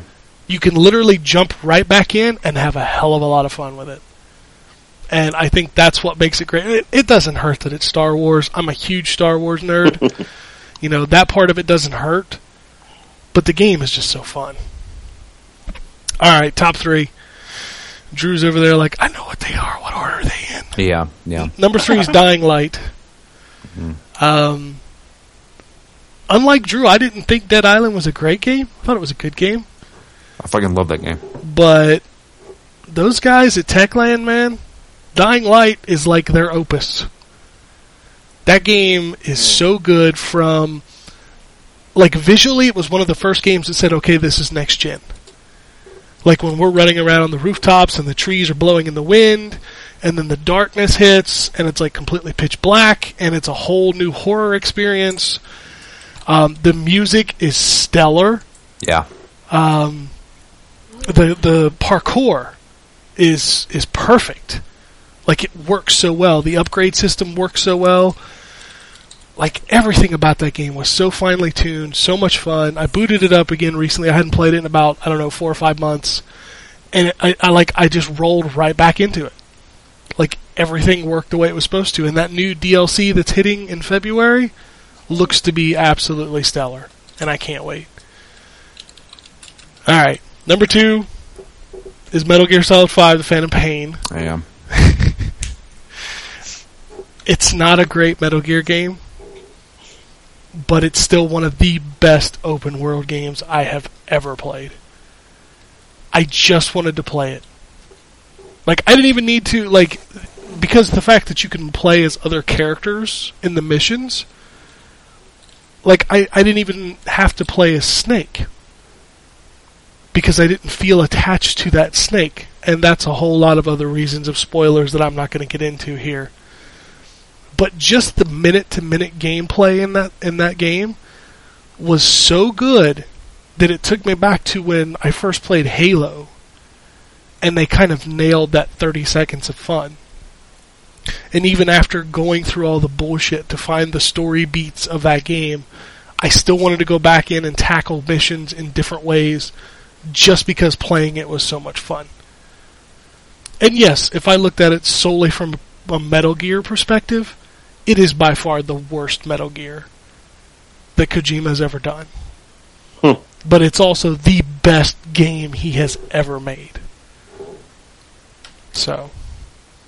And then number 1, which was on nobody's list anywhere, is Mortal Kombat X. No surprise it's your number 1 either. Is it really a shock? And what kills me is when that game came out, so many people were like, oh, I'm a huge Mortal Kombat fan. And nobody played it. And it is... actually, it's the first Mortal Kombat game I've completed. It is... Yeah, it's a good game. I love Mortal Kombat. It is so good. I have put 70 plus hours in that game. Jesus. And... It's just... I always find it's easy to, like, if I've got a big pile of games to play, the fighting games, the easy one to say, alright, I'll leave that for later, because easy to dive in and out of. Not so much a narrative or a game that I'm playing through.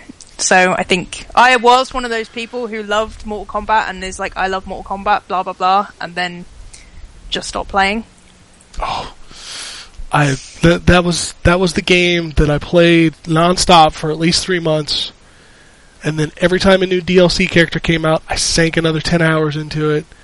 And now next week they're going to show the pack, and I couldn't be more excited for 4 more Mortal Kombat characters. And I I've think just packed my copy. I might have to unpack it now and play it. I have spent so much time playing that game. I own it on 2 systems. And I didn't play with anybody except for K-Dub. Oh, well, I'm not You playing play- with you you now play- since me. you played I like played- I 70 played you hours. You'll once. annihilate me. I played Drew once. No, you play with me multiple times. No, we played one time. We played several matches, but we only played one time. And it's because we were waiting on something else to install. That's true. And I don't remember what it was. But man, as much as we all played MK9, and then nobody played MKX, it made me sad. It was a good game. Oh, I booted it up recently and started playing it, and I was just like, okay, I remember why.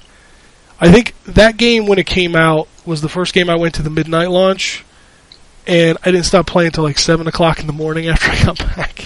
Jesus. Still not as good as Mortal Kombat Trilogy. Oh, Mortal Kombat Trilogy, the most broken game in the Mortal Kombat universe, but so good!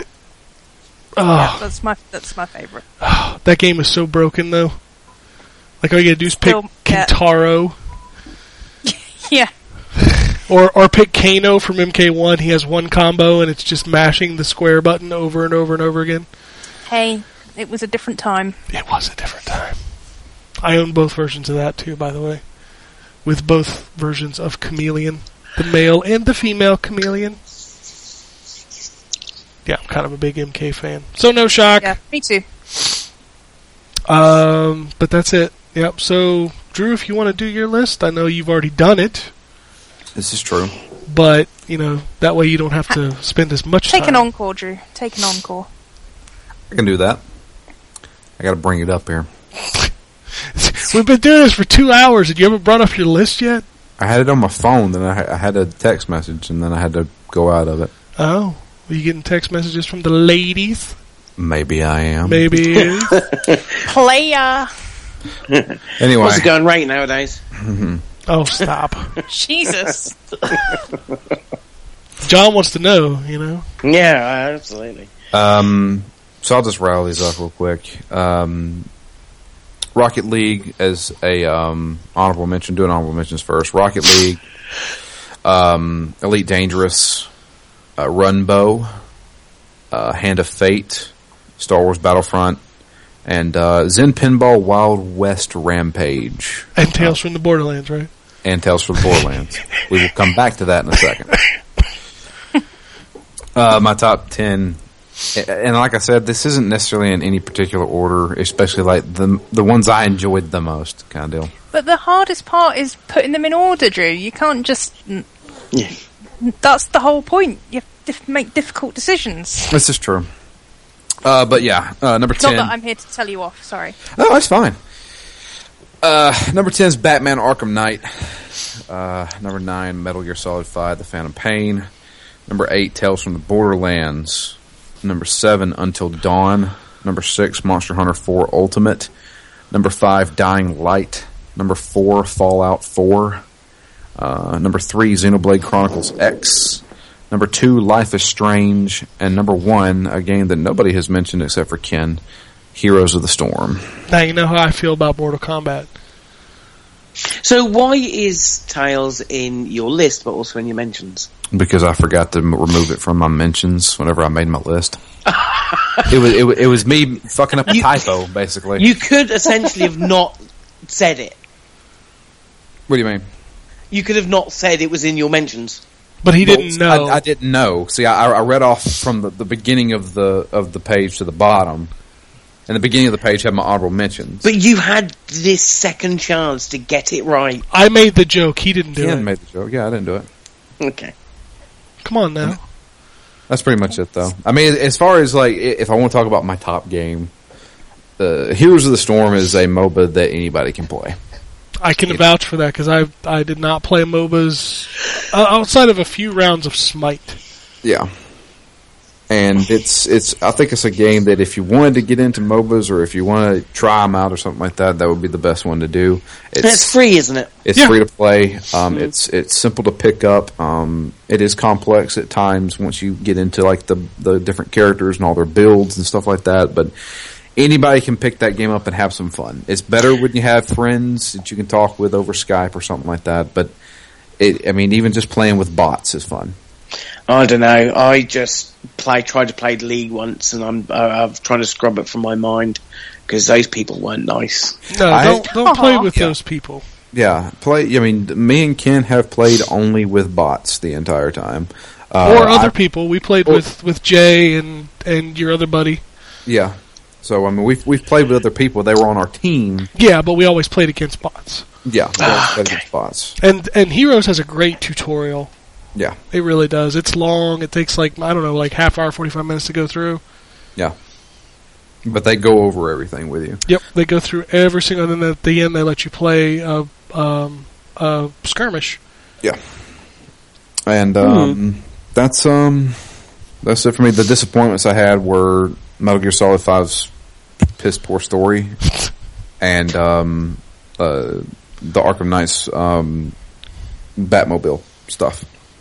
The Arkham Knight Batmobile thing can be accented by the boss fight that happens in the third act of that title.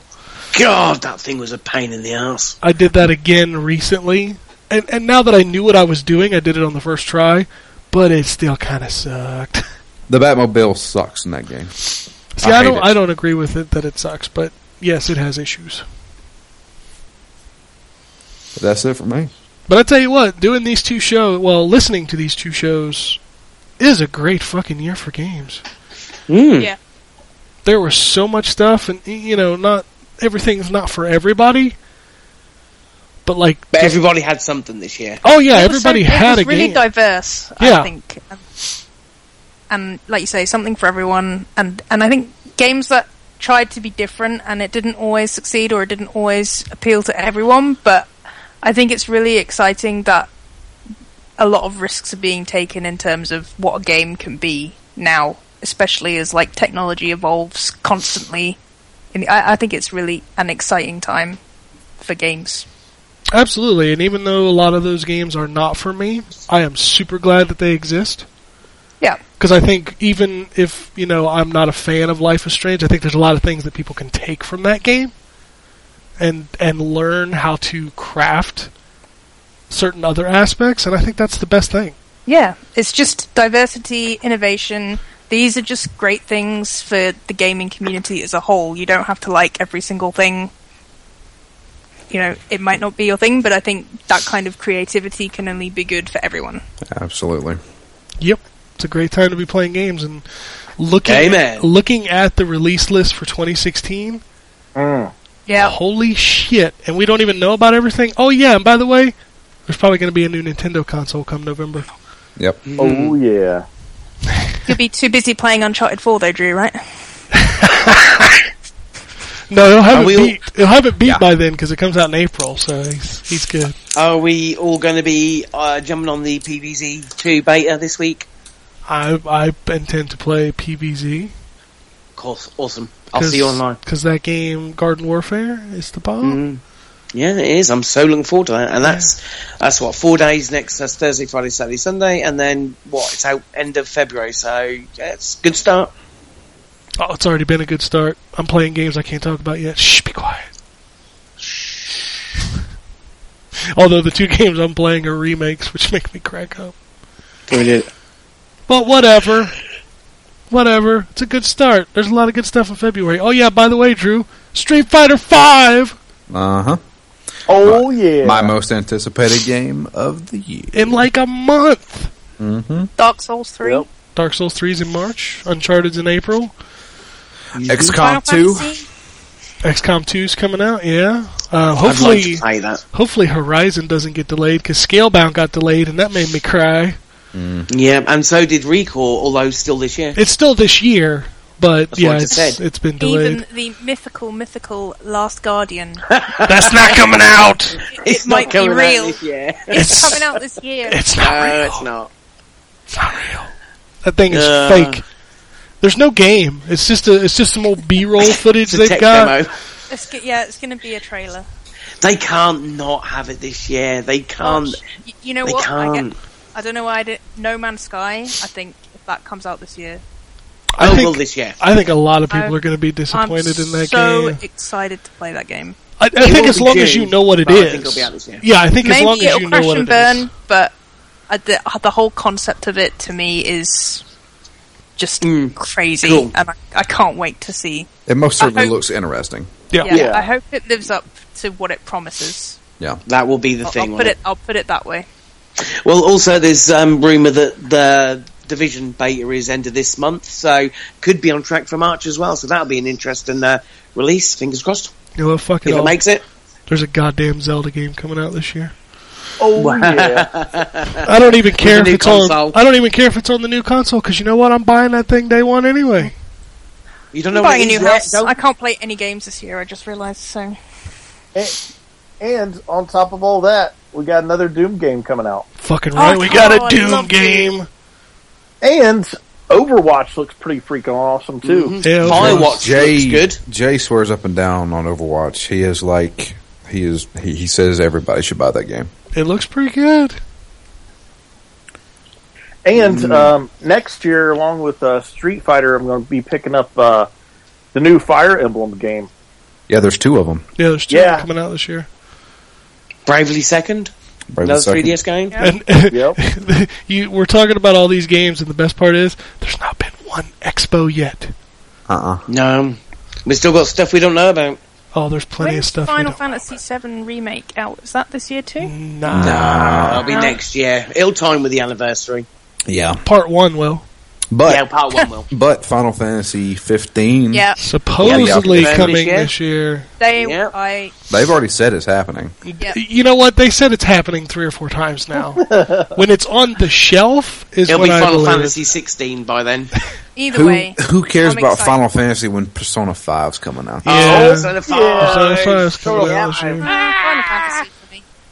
Oh, snap. That's got called so out.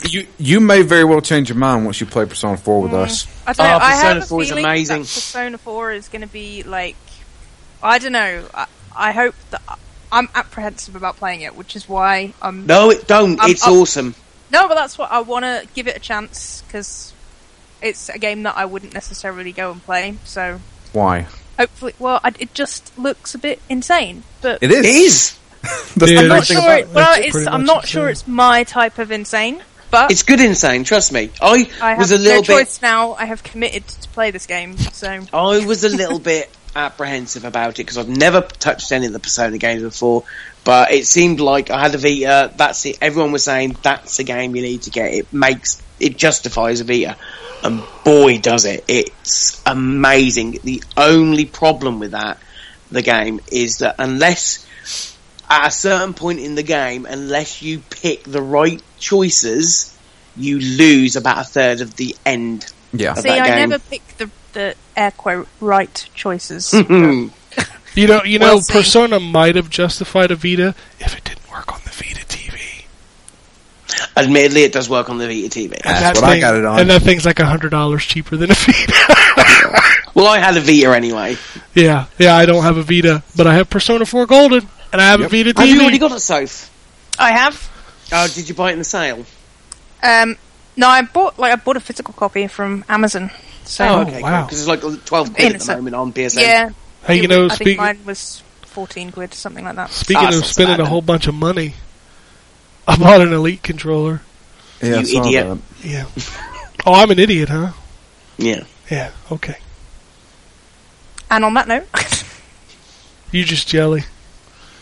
Yeah, because a 40-year-old hands are going to benefit from an Elite controller. I could barely press fucking X on time, let alone anything else. Well, that sounds like a you problem, not an Elite controller problem. It's an age problem, my friend. You'll get there, don't you worry. I'm sure I will get there, but you know what? I'm not yet, you old bastard. All right. Well, I think that's it.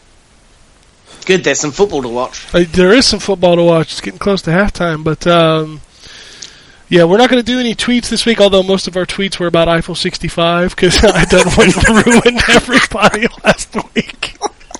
Jesus. Oh, it's good. It's good. Oh, I'm blue now. Dabba dee dabba doo. Omega Boom. Oh man, I put that song at the end of last week's episode, just like I said I would. I listened to the whole fucking thing. You too. should, because Ridge Racer, Odd World, X-Files, all over the world. Yeah, X-Files. Why X-Files? Because Was that ever a video game? Yeah, Yes. it was a There full you go, motion then. video PlayStation 1 game. It was bad. There you go. So technically they're fine. No, They they're- obviously had to find something that rhymed correctly. with Oddworld, Yeah, maybe. because the X-Files part doesn't rhyme. It's Ridge Racer, Oddworld, X-Files, all over the world. Okay. Bloody roar! Bloody roar. Bloody hell. I like how he specifically calls out Tekken 3. Yeah, why not Tekken 2? Why not just Tekken? Or Tekken.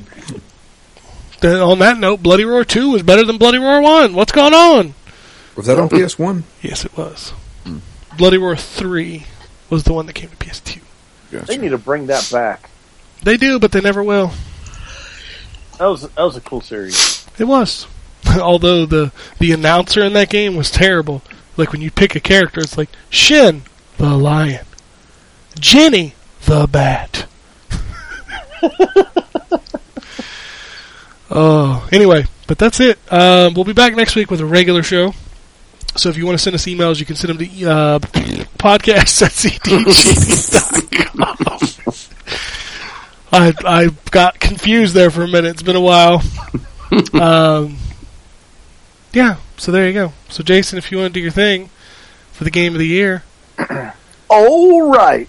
And this is for 2015. See you later, bitch. Epic fail.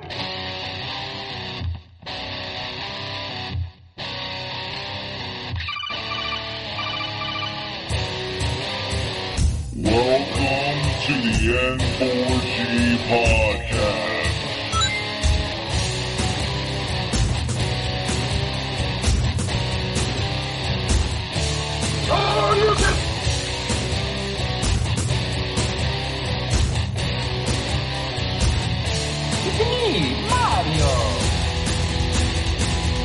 Zero tolerance. This is going to be a very interesting episode. Death is time. Greetings, programs. I got lost trying to find my way to the secret underground N4G radio lair. The Wombat. And Always with being angry. Killer Wolverine.